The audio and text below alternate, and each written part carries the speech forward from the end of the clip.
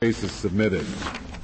We'll hear argument next in number 9294, Larry Zobrest versus the Catalina Foothills School District.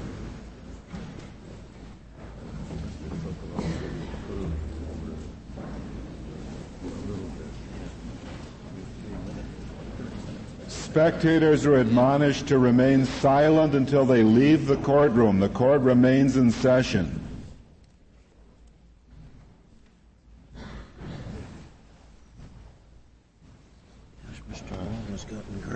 Yeah. Unlike the rest of us. Yeah.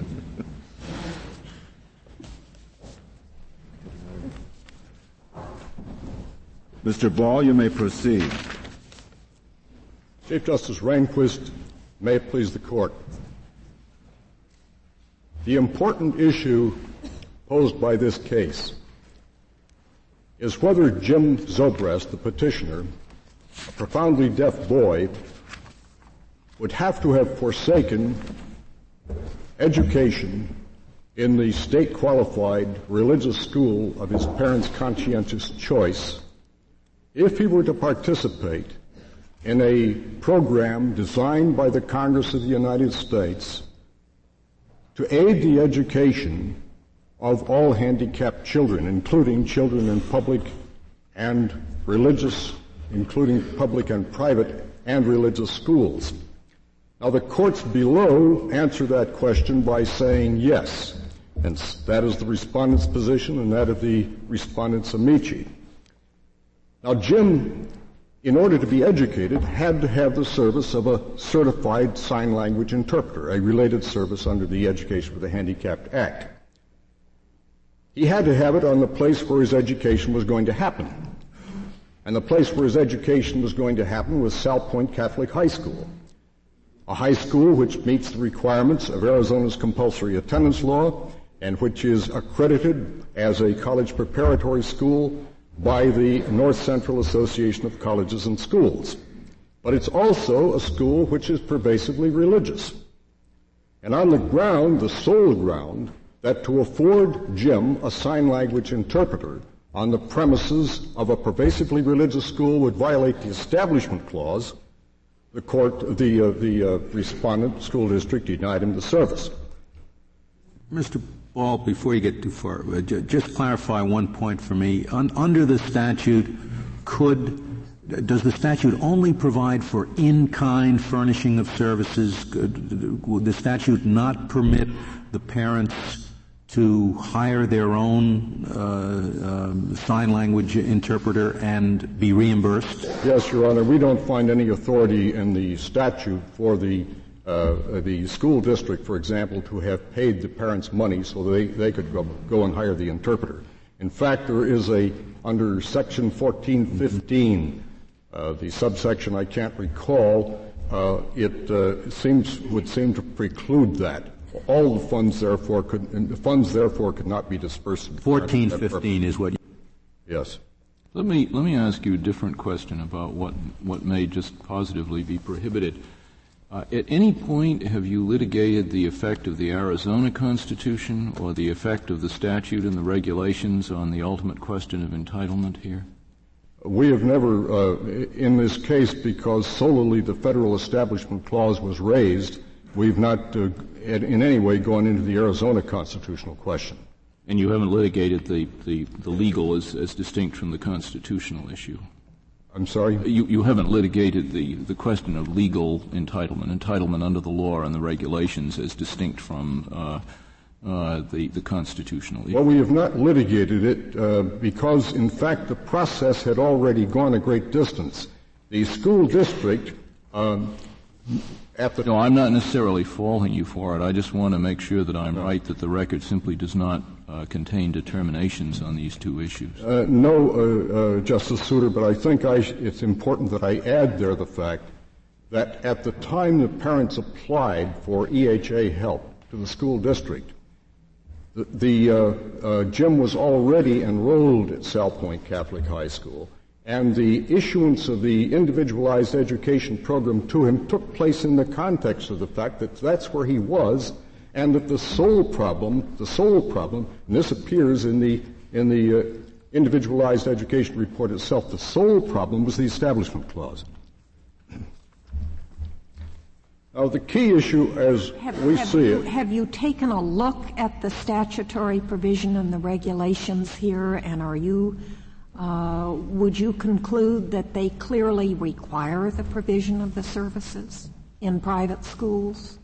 Yes. To begin with, Section 1415A4... Or does it leave it open to the state to decide?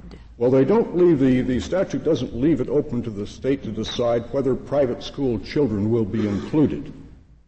And the statute also provides, and the regulations provide, that there will be provision made for the education of children enrolled in all private schools. And the regulations, the under 30 of the Code of Federal Regulations, specify even parochial schools. They use that term. And the only question then is where and under what circumstances those services would be provided. But there has to be afforded the child in the private school, including a parochial school, a genuine opportunity. He must be furnished or she must be furnished services of the same scope and quality as those provided for public school children. Does the school district ever raise any objection based on the regulations or the statute? None whatever. Their sole, Chief Justice, their sole objection throughout was the Establishment Clause. In fact, throughout the proceedings before the district court and before the Court of Appeals, they insisted that Jim would be required to be provided the services by them on the premises of a public school or of any non-sectarian private school. Now, the key issue, as we see it, is whether the furnishing of an interpreter to Jim would have had a primary effect advancing religion. We are regarding the entanglement problem raised as a lesser issue. If time permits, I will cover that, or if, of course, I'm asked. The respondent gives three reasons why they believe that it has a primary effect advancing religion. One is that it would constitute support for a religious institution. I think we can dispose of that rather quickly. Sal Point Catholic High School has no interest in the case. It would get nothing in the money in the way of money or materials by accommodating and taking on the burden of accommodating an interpreter, a certified sign language interpreter for one boy. They have no program. May I just say, perhaps it's too minor, but at least they will have him paying his tuition there. If he can't get the interpreter, he'll have to go to school someplace else. No, the tuition would not be paid for at all by the school district. No, but his parents are paying the tuition. They did indeed. But they will not be paying that tuition to the school if he goes to school someplace else. The parents will pay the tuition to the school where their child is enrolled. That's right, so that if he doesn't get the interpreter, he won't attend the school and they won't get that particular tuition. That's all I'm saying. It's perhaps a small point, but is it not true that he needs an interpreter wherever he goes to school? Absolutely so. And if he can't get it here, he'll have to go to school elsewhere. Yes, then he'd have to give up the religious education. And the school would lose that amount of tuition. The school would lose that amount of tuition. Maybe that's not significant, but they would lose at least that much. With all respect, Your Honor, I think it is not significant.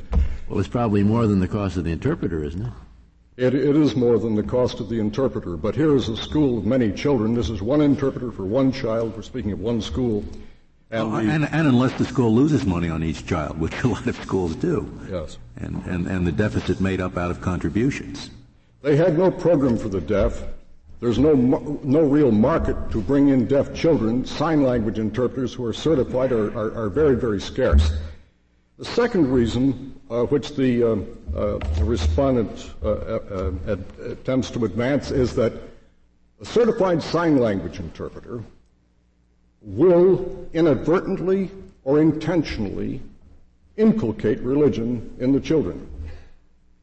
Here, I think the respondent totally misconceives what certification of a sign language interpreter amounts to. In Arizona, an interpreter must be qualified under the Interpreter Quality Assurance System. He is a member of the registry, the National Registry of Interpreters for the Deaf, and thus is bound to a very strict code as to what the interpreter's function is. It's simply to translate American Sign Language into spoken English into American Sign Language, and that's it. Mr. Ball, isn't there a slightly different argument which has greater strength here, and that is not that the interpreter is going to inject a religious element that is not there, but that the interpreter is, as I understand it, a kind of necessary functionary for the religious message to get through. And therefore the interpreter is, in effect, is just as necessary as having the teacher or the priest or whatnot there, and therefore is just as much an integral part of the conveyance of the religious message as some of the equipment, for example, which was denied to schools under our prior cases under Meek and Woolman on the theory that they might be used for that purpose. Well, in the first place, the interpreter is indeed the window of communication of religion in the schools. He will be conveying religion, no doubt about it. It's a given in the case. The fact that he does that does not create an image of authority to him in any sense that a teacher has. The respondents have said that he becomes part of a teaching team, integrated, as you were saying, into the teaching apparatus of the school. In fact, he's not a member of. If he's a member of the team, he's a member as interpreter. He doesn't come under the strictures of Woolman and Meek in terms in terms of his function. Yeah, but tape recorders or whatever the equipment was in those cases, I suppose, didn't acquire any such aura either, and yet their potential use for the purpose of this kind of communication was forbidden. And why isn't this interpreter, even if we assume the kind of neutrality of the role that you describe, in the same boat with the equipment? Well, you bring me back to Meek, Justice Souter. In Meek, I find nothing by which the court said that a hearing aid, for example, could not be loaned or provided to for the use of a child in a religious school. Well, how about a hearing aid that is only used during school hours when the school's purpose is religious? That would have been a different case, wouldn't it?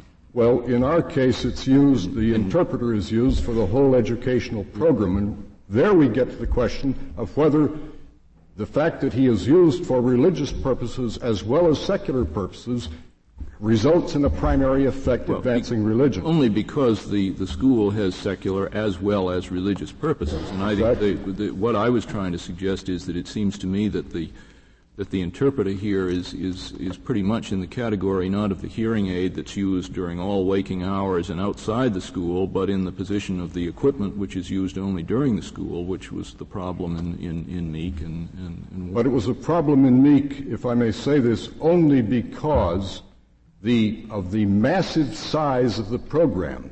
I well realize what the court said in Meek about the fact that the inanimate object could be turned to religious uses, but as I have reread Meek very, very carefully, it's quite clear that in an effort to distinguish the Meek situation from what the court faced in Allen versus Board of Education, the court was saying, well, here you're into a massive program of supplying materials and supplies and equipment to parochial school systems. I think the interpreter, if the boy must be denied the service of an interpreter here, because it would be like the hearing aid, and that the hearing aid was forbidden in Meek, I don't think it becomes a realistic application of Meek. Mr. Ball, you're not really going to try to reconcile all our entanglement cases, are you? I mean, like you're going to tell us why a globe is okay, but a book isn't, and you know. Senator Moynihan's question: what about a map in a book? Yeah. The answer is that I will not, Your Honor.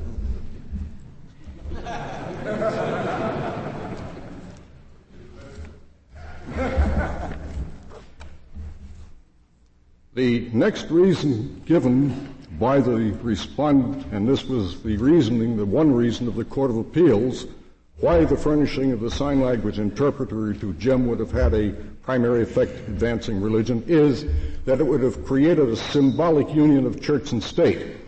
And this can be, and the respondent addresses this under two headings. One refers, the first heading refers to the impressionable youngsters, Jim's peers, who would see that interpreter as symbolizing a union of church and state, as an endorsement by the school district of a Catholic school. And I can only stretch my imagination so far, but it goes to the breaking point when I'm thinking of Jim's peers, these impressionable youngsters, saying something like, guys, you see that fellow who's making those signs? Well, it's like awesome. Right here in ChemLab, we're seeing a violation of the Establishment Clause of the First Amendment. I thought the argument was for establishment that here is the state furnishing directly financial support for a sectarian purpose. Yes. None of that symbolism business. It's just that you're not supposed to furnish money to. You think the state could, under our cases, could just pay for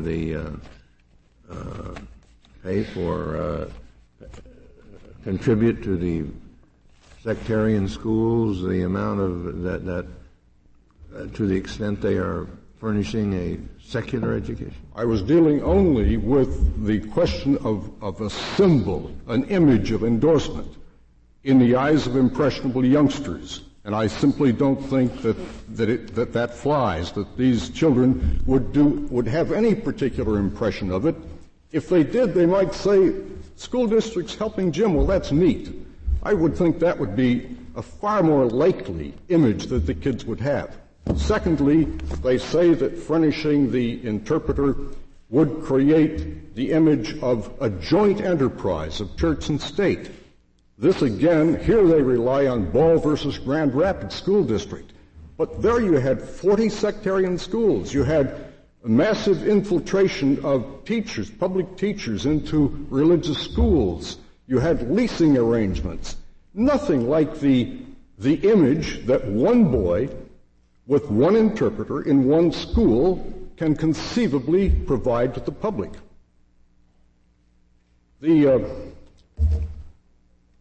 Would the case be different if we were dealing with a tutor for a homebound student in a parochial school, someone who had to convey their own views of the materials to instruct the child? Very much so. Yes, here the sign language interpreters have been described to me as regarding themselves as non-persons, which gets us very close to the hearing example that Justice Souter raised. I think the primary effect that this furnishing of the interpreter would have is simply to enable a youngster to get an education in the general branches of learning. The petitioner, the respondent says that one reason why you can see a primary effect advancing religion here is that the parents chose a religious school, and their motivation was to get him a religious education. Of course it was. But was there not a far more obvious reason? Namely, to get this boy equipped for the business of life by getting an education in the general branches of learning the same math that will be learned in a public school, the same modern foreign languages, the same computer literacy, everything that he would get in a public school.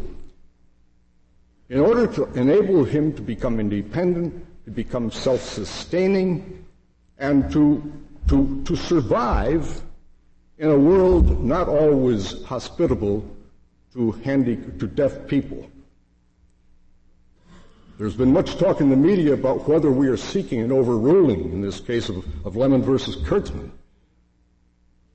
Nothing in Lemon bars, as we see it, the providing of of this service to this boy. I think, however, that the respondents and their supporting amici come perilously close themselves to seeking an overruling of Lemon, because they appear to ask this court to strike the primary effects test from the Lemon test. And instead of saying primary effect advancing religion, they seem to be urging the court to say any effect accommodating religion. I'll reserve what time I have left for rebuttal. Thank you, Mr. Ball. Mr. Bryson, we'll hear from you.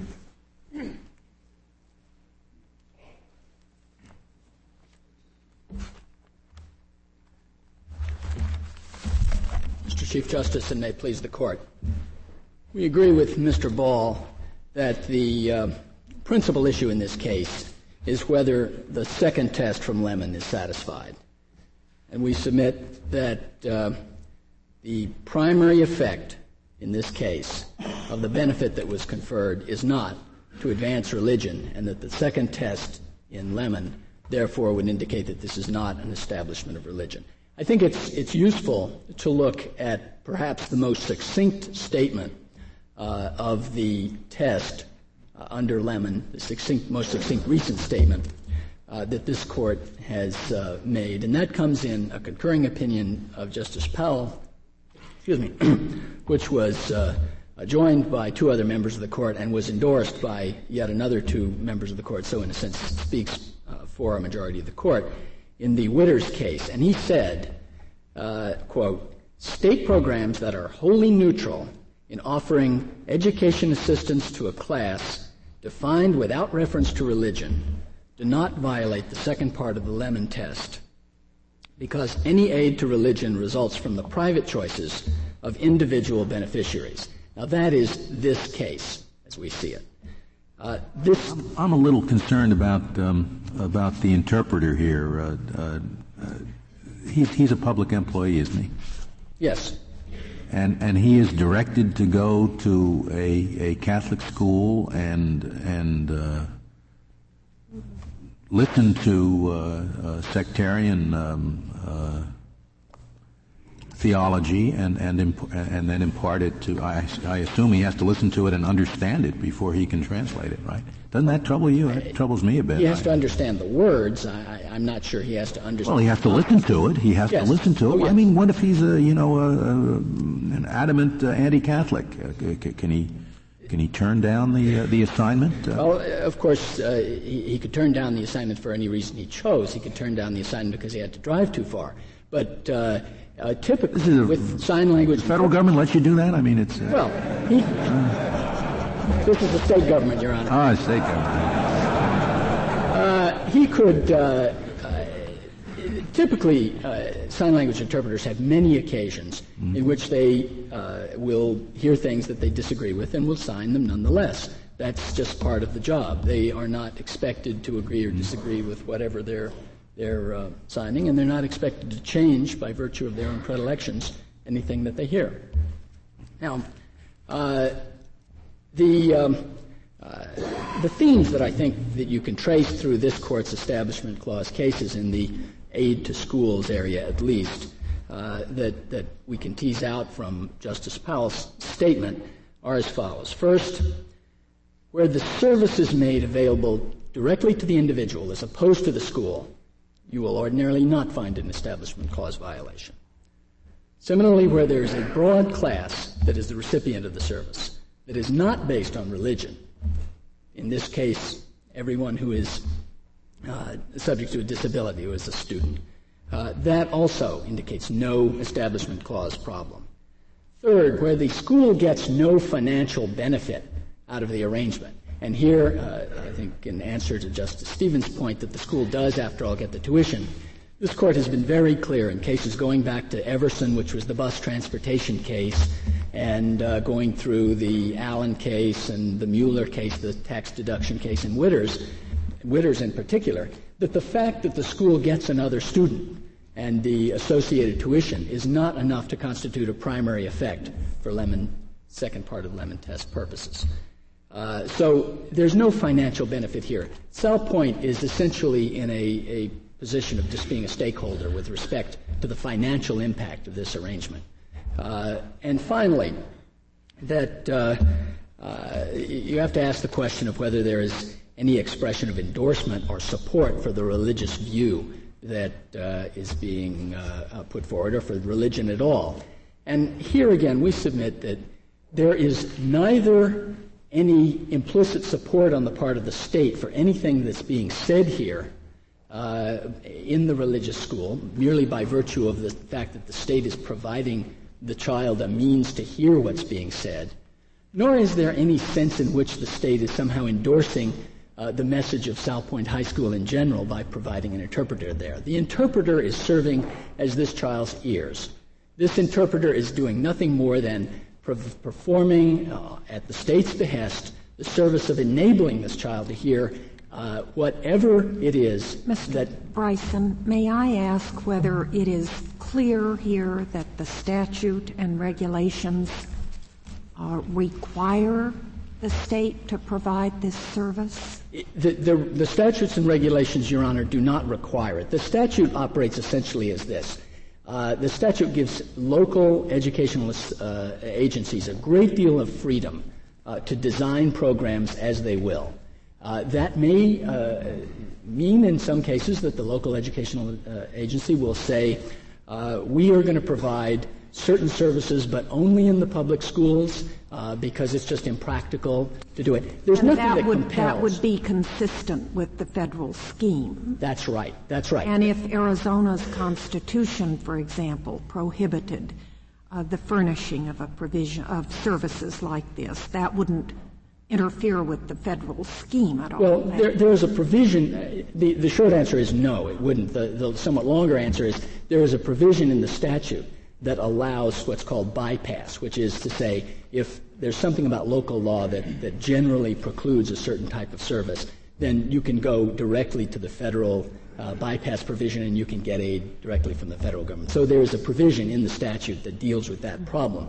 But the way this case comes to the court is that it was conceded all the way along that this service would be available to this child except for the fact that he was in a religious school, and only then, not because of the choice of the school district, but only because the school district felt compelled by the Establishment Clause to say no.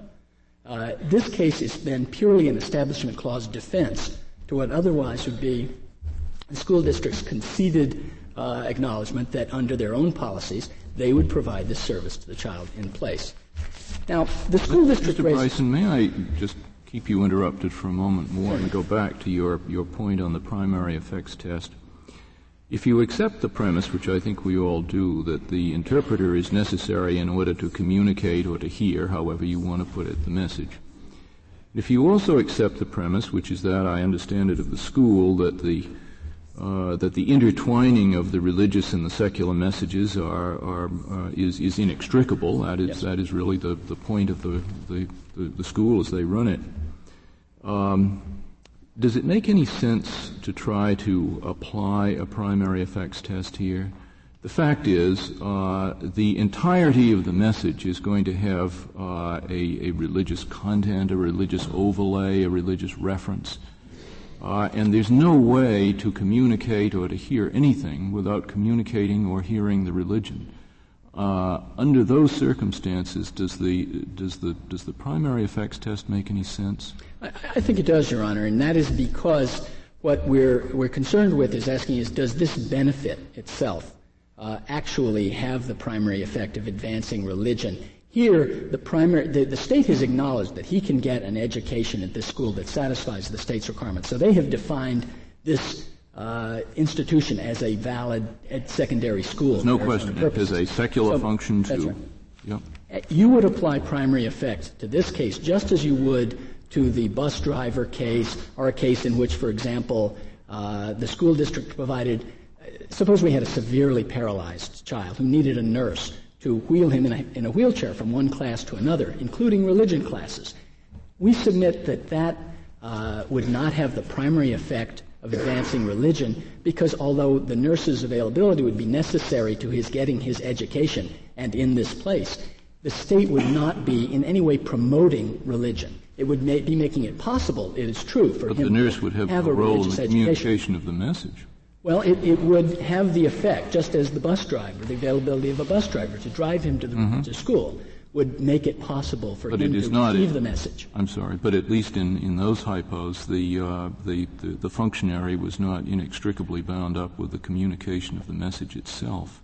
Well, I think that the only difference, Your Honor, is that in this case the state employee is actually mouthing words as opposed to performing some other service that's inextricably associated with the receipt of the message. Take, for example, another hypothetical. A technician on a computer that serves to translate written materials into spoken materials, and there are such computers for someone who's blind. Well, the technician isn't actually speaking the words. It's not like a blind reader, but the technician is equally essential to the operation of communication. And we would say that that is perfectly all right under the Establishment Clause. Thank you. Thank you, Mr. Bryson. Mr. Richardson, we'll hear now from you. Mr. Chief Justice, and may it please the Court,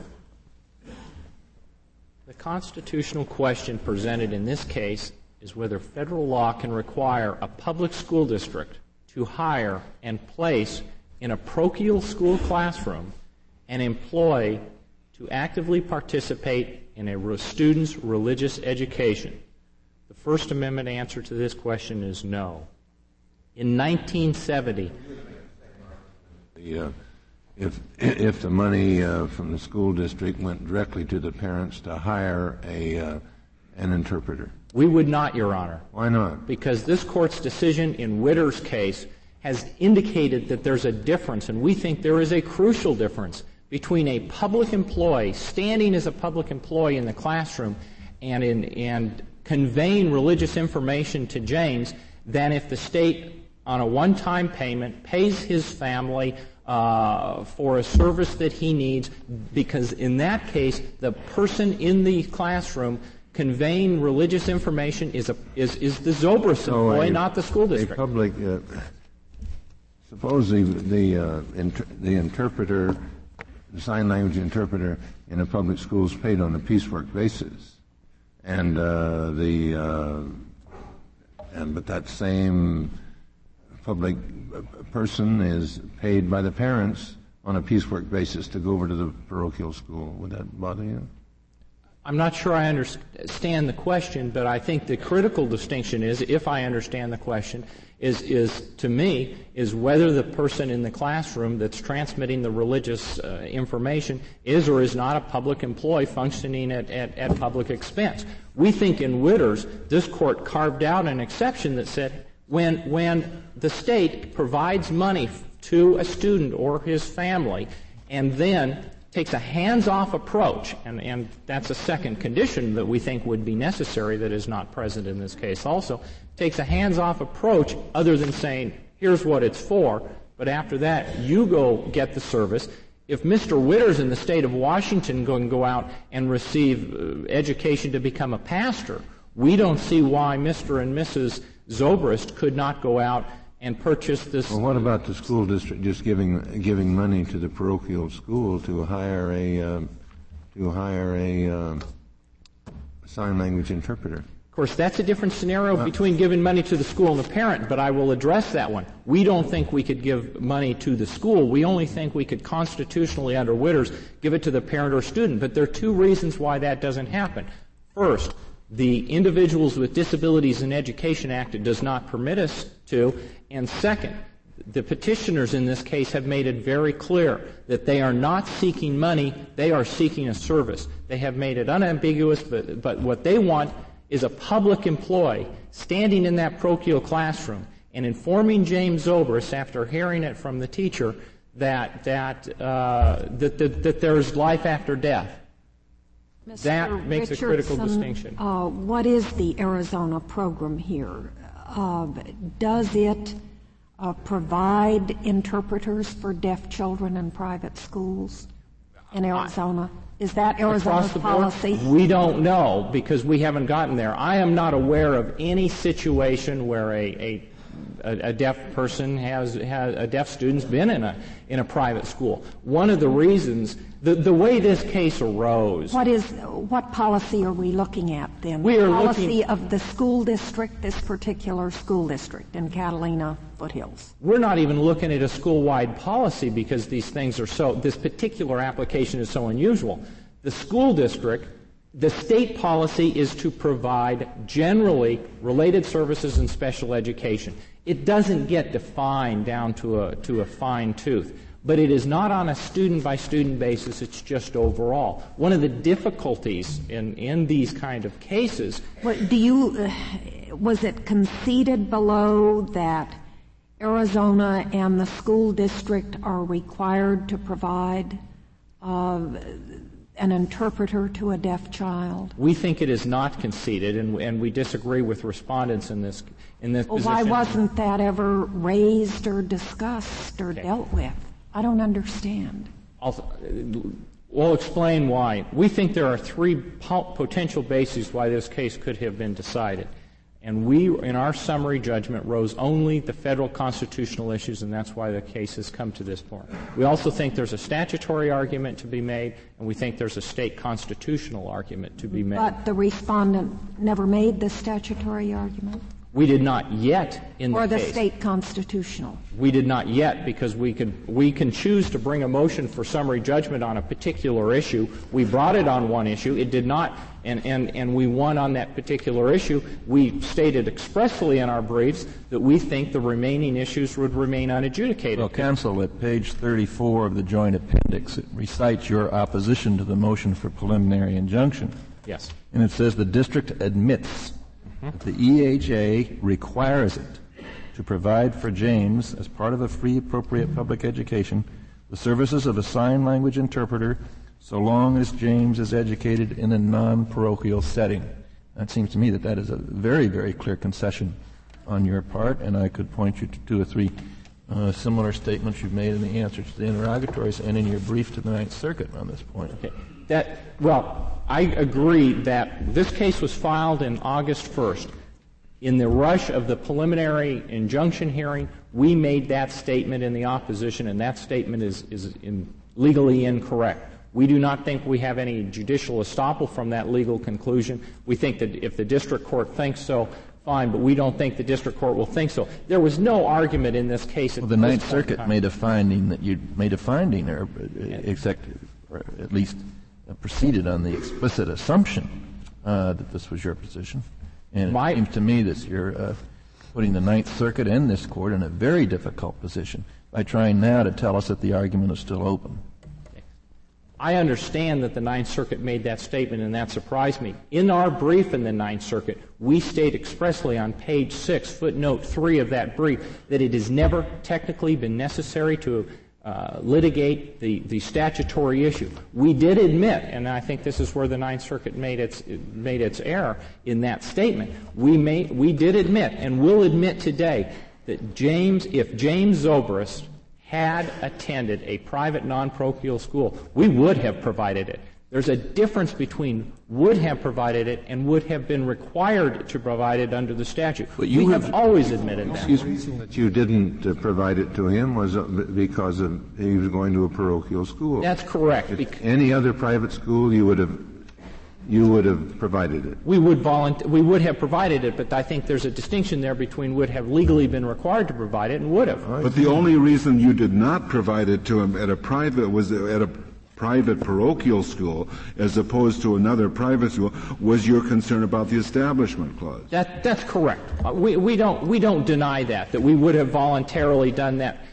The only concern that came up at the time was the Establishment Clause concern, and that's true, and we're admitting that. Well, isn't it also the case that you have not stipulated or agreed that you are required to provide it in a parochial school? That's correct. The stipulation, once we got past that preliminary injunction hearing, we very carefully stipulated in the stipulation. Well, even before that, you never stipulated at the injunction hearing that you were required to provide it in the parochial setting, did you? That's absolutely correct. There has never been a statement ever made by the respondent school district that we would be legally required We would have, but not you would have legally done required. it. You would have. The only reason you didn't do it was because it was, and had this been Yes. a private school, it would have been done. That's right. James Zobrest. May, before you go on with that, may I ask you this?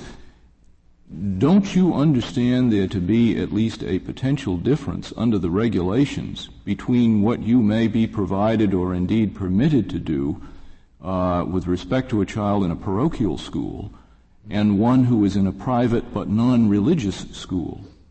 Isn't there a potential distinction at least there? I think that there's a potential distinction, but I think the bigger distinction is between public and private in general. I think the United States amicus brief makes it very clear. I don't want to put too fine a point on it, but I'm looking at the regulation which is set out on page 45A of the government's brief, which I assume is applicable here, that no state may use its grant, and I'm skipping inessential language, to pay for religious instruction. Doesn't that have an effect in distinguishing between church and non-church private schools? Absolutely. And let's use an example. Many students under the IDEA have mental disabilities. They need the services of a one-on-one aide to assist them academically in the classroom. Now, in many cases when a student attends a non-parochial school, a private non-parochial school, we may choose to give that aid because all they're going to do is assist the student in a secular education. But if you take that exact situation and put it in a parochial school, you would have an employee whose job it would be to reinforce educational doctrine. James Zobrest himself, when he went to junior high school at Catalina Foothills School District, was not only provided with a sign language interpreter, not only provided with speech therapy, but the IEP, which is in the record, states that he was provided academic classroom assistance. Now, I can think of few situations that would be more counter than the First Amendment than to think of an employee sitting in a parochial school classroom, not even mechanically signing, but assisting in his required class on religion and the other classes. You said a moment ago that except for the establishment clause, you would have been willing to furnish this service. Yes. Apparently, you thought that the federal government, the act and the regulations would have permitted you to do so. No, not for this service. For other services, we continue to provide him speech therapy services because those are unrelated. We would not. But do you think that the regulations under the act would have permitted you to wholly, without any thought of the constitutional issue? Do you think the regulations would have permitted you to do this at the parochial school? No, because those regulations have what they term the Edgar regulations that have been discussed in the brief that prohibit any of these program monies to go for religious instruction. Why didn't you raise this statutory argument? Because it was not raised. Because that. Why didn't you raise it? Because the reality of dealing with the statute is that you have to look statewide.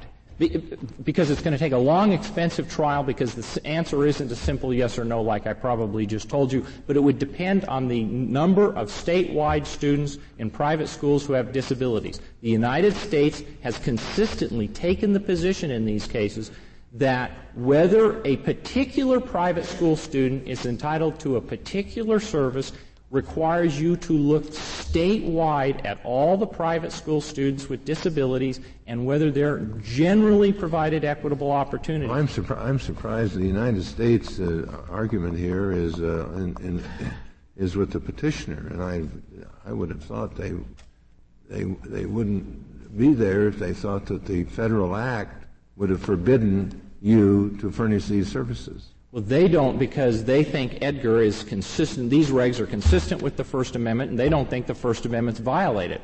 We think the First Amendment is violated, and even if we accept their premise that the Edgar regulations merely restate the First Amendment, we obviously think since the First Amendment's violated, so is Edgar. So it depends how you... I'm sorry. May I ask you to clarify one thing for me? In your response to Justice White, you spoke about the need to make a judgment statewide about the appropriateness of your providing this kind of service in a private school and so on. Yes. Aren't you addressing in that answer a different regulation from the one that I mentioned? Aren't you addressing the regulation that I couldn't possibly quote it, but it speaks something about it's being equitable to provide these kinds of services in a private school setting? Yes. All right. Now that's a different regulation from the one that I mentioned. Yes. And I presume, and I'm not suggesting that you take a final position on this any more than I would, but I assume that in any argument based on the statute and the regulations issued under it, you would also have based an argument on the section that I quoted a moment ago, which has nothing to do with statewide practice, does it? Yes. We had already been informed, however, that just mirrors the First Amendment, and so the United States had taken positions before with the Department of Education in letter rulings that those two are coextensive. So the court ends up always looking at the constitutional issue to define that. Now, basically, you wanted to keep the United States off your back, and you realized you were not going to have any trouble with the United States on that issue. And that's why it was not litigated. Yeah. Okay. I mean, our funds eventually come, or at least 11.5% of them, from the United States. And if we take a distinction, a variance between that statute and the Establishment Clause, we aren't going to be considered in compliance. Mr. Richardson, if what the state provided for a student was simply a hearing aid, so the student could go to the parochial school and hear the instruction, is that prohibited by the First Amendment? It depends how the hearing aid is provided. I think the relevant distinction was made in the earlier argument. If a hearing aid is provided for an individual's general use, I think there is no constitutional concern. Well, what if it's available only for use in school? And if we add the fact under the Individuals with Disabilities Education Act, under 34 CFR 76652, that the state must have continuing administration control over that property, I think this Court's lessons in Meek and Woolman would say that is not permitted. You would rely on Meek? Yes, I would rely on Meek and Woolman, plus the added fact that under this particular statutory scheme, the state, for that property, again, it's unlike the money. They can't just give it to the student and say, now it's yours. They must maintain continuing control over that property. But we also... So if the state just loaned it to the student? Mm-hmm. Well, if they loaned it and could take a hands-off, that would probably provide a different answer. But that's not what's permitted under the IDEA. Why should there be that sort of difference? Because... Now, you're talking about a difference for First Amendment purposes? Because if they loan it and don't undertake to repair it, it's okay under the First Amendment, but if they loan it and undertake to maintain it, it's not? It's not just the repair, but it's the continuing jurisdiction and control, and maybe simply a loan isn't enough. Maybe they'd have to completely give it. But they can give money to a student. Perhaps they could give the hearing aid too. It takes the state issue out of it, because is it the state's hearing aid in the classroom, or is it James Zobrest hearing aid? If it's James Zobrest hearing aid, I have no concern. And the First Amendment turns on that sort of fine-spun distinction? Well, look at what we have in Witters. The state is able to Maybe the answer is yes. Yeah, it is. I mean, the answer is yes, because look, they can give Mr. Witters the money, and he can go learn to be a pastor with it, but they couldn't pay the thing to be the pastor. Well, maybe it's time we tried to straighten out some of that. That would be fine, but I also think what you have is a situation... I also think you have a situation where we think there is a critical distinction between a machine and a human being. And they like to equate it to a hearing aid, but you're never going to consider a hearing aid part of the educational team. You look at Exhibit A to the Arizona School Boards Association amicus brief. It's a document entitled Educational Interpreting for Deaf Students, a National Task Force.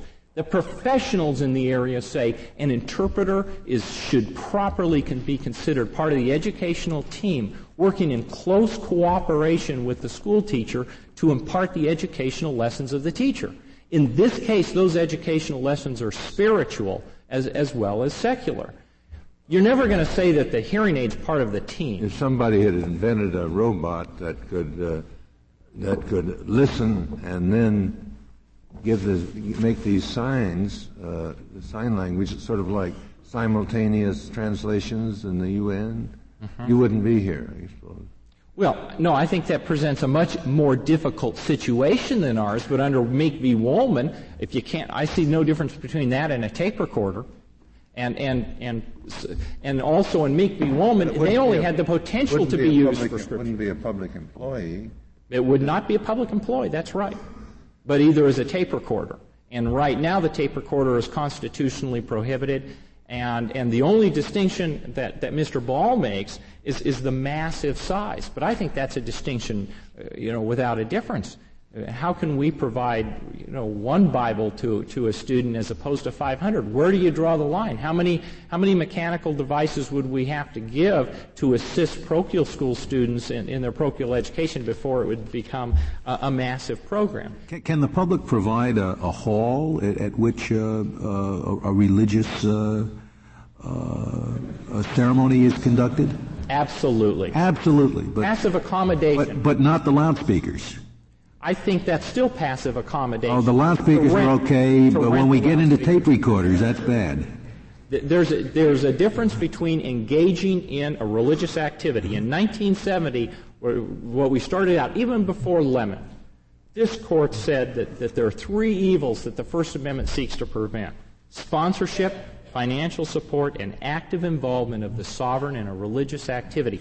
I do not believe that merely rental at fair market value is anything more than passive accommodation. I don't think that's active involvement in the sovereign, even if they rent the whole hall. But I think when you take a public employee and you ask that public employee to go to work and during that person's job duties to convey to James Zobrest that Jesus Christ was the Son of God or that he died to save his sins, I think that's active involvement. What about a public employee driving James to the school where he's going to learn about God? Had to have no problem with that at all. That's okay, though. Because that does not involve them in the delivery of the religious message. We provided James Zobrest speech therapy services throughout his 4 years at Salpointe, and we had no objection to doing so. And if that made James Zobrest more successful in his education at Salpointe, so be it. We have no problem with providing related services that don't make the public employee become intricately involved in the religious indoctrination that occurs in a parochial school classroom. We even had an example about someone pushing someone around in a wheelchair. I think that's a substantially different case. You just can't make it. The only thing they try to because the wheelchair pusher is not going to be involved. Like a bus driver. Absolutely. Those are very different. But what they try to do is make the distinction that because this person operates mechanically, therefore per se he or she can't be involved in a religious activity. Therefore that follows. Well, let's look at another example. Let's look at an altar boy in church. An altar boy moves the missal from one side of the altar to the other. He takes the wine and the water to the priest to assist in preparation of communion. He lights and puts out candle. Every activity that altar boy undertakes is choreographed in advance. Every genuflect has been done the same way for 10 years.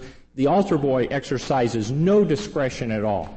But is there any doubt that that person is involved in a religious activity during those activities during Sunday Mass? Of course not. The same is true with the interpreter in this case. There are many, many related services that the school district can give that will not involve the employee in the direct religious indoctrination process.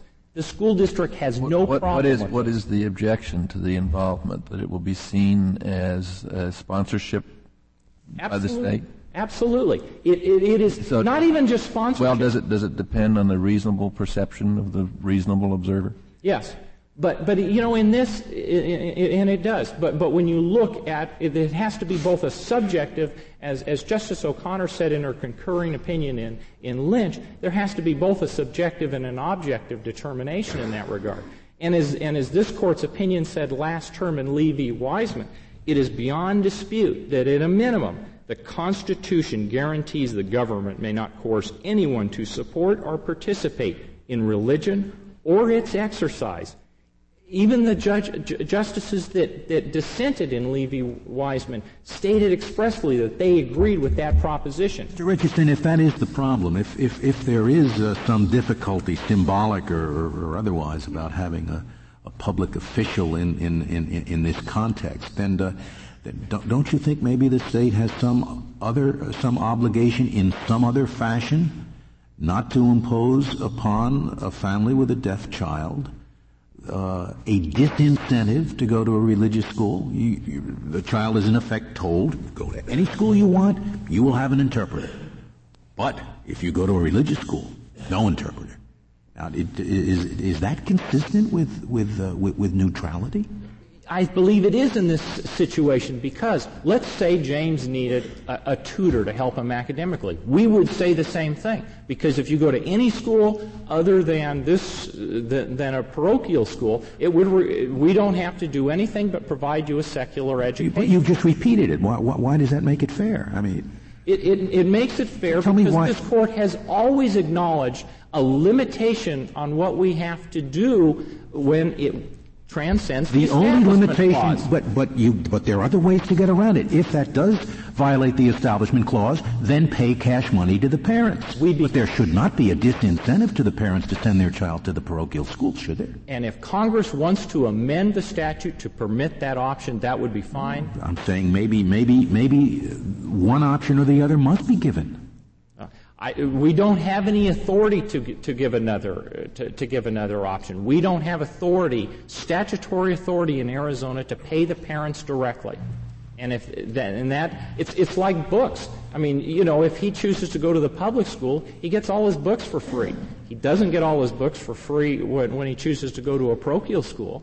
And certainly you could provide free secular textbooks, but it's still just an incentive that he'd have to pay. But that's different. I mean, you go to the public school or not. But this is saying even if you don't go to the public school, you can go to any other school and get the interpreter, but not to a religious school. Same way with field trip transportation. And that's neutrality. That is neutrality as this Court has defined it because we have the limitation of the Establishment Clause that public employees shouldn't become involved in religious activities. I mean, if we provide it, You don't have to get them involved in religious activities. You could pay for the services. We cannot pay for the services as the federal law is established.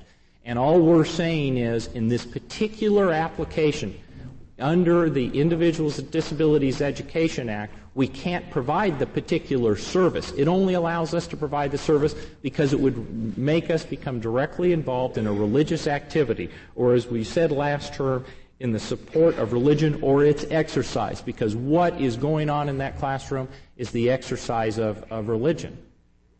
And that limitation has always been. Even the states that said, we'll give you secular textbooks, still didn't give them all the textbooks. Even the ones that said, we'll give you bus transportation, still doesn't give parochial students field trip bus transportation because that's that distinction? I like the distinction. That's never struck me as one of the better ones. I like the distinction. I like the distinction that public employees cannot be involved in religious activities. If this Court wants to reanalyze whether bus transportation is that, so be it. Is activity busing them to the zoo for a field trip? I don't believe so. No, I don't think so. But I think the interpreter's activity of informing James Zobrest whether there's everlasting life is. And I think that's the importance in this case.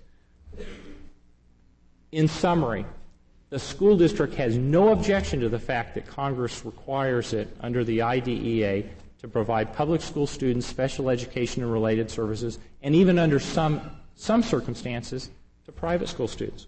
We have no objection to the fact that James Zobrest, who's an outstanding young man, chose to attend Sal Point. We gladly provided him speech therapy services, and you can't use the but-for analysis that the government would. If that speech therapy allowed him to perform his academic service, to do academically better, so be it. We draw the line in only one place. When someone tells us that federal law makes us take a public employee and put them in a parochial school classroom to have daily, essential involvement in the religious educational process in that classroom. Under those circumstances, the governing board members must be able to assure themselves and their tax-paying constituents and their employees that their monies and that their efforts are not being used to religiously indoctrinate a student. The school board asks nothing more, and the First Amendment commands no less. Thank you. Thank you, Mr. Richardson. Mr. Ball, you have 1 minute remaining. Thank you, Your Honor. I was interested that Mr. Richardson referred to the Arizona School Boards Association brief amicus curiae in connection with his argument that the interpreter will fulfill a teacher's function. Exhibit, or the first appendix to the Arizona School Board's brief amicus, is the report of the National Task Force on Educational Interpreting. And it says that the interpreter's task in a school is interpreting. That's his priority. It goes on to say that the role of the educational interpreter should not include classroom management, that is to say, formal instruction and classroom supervision. The court in Meek spoke of teachers and said the teacher remains a teacher. Well, the interpreter remains an interpreter, very, very clearly under the ethical code. My second point is... Thank you, Mr. Ball. The case is submitted.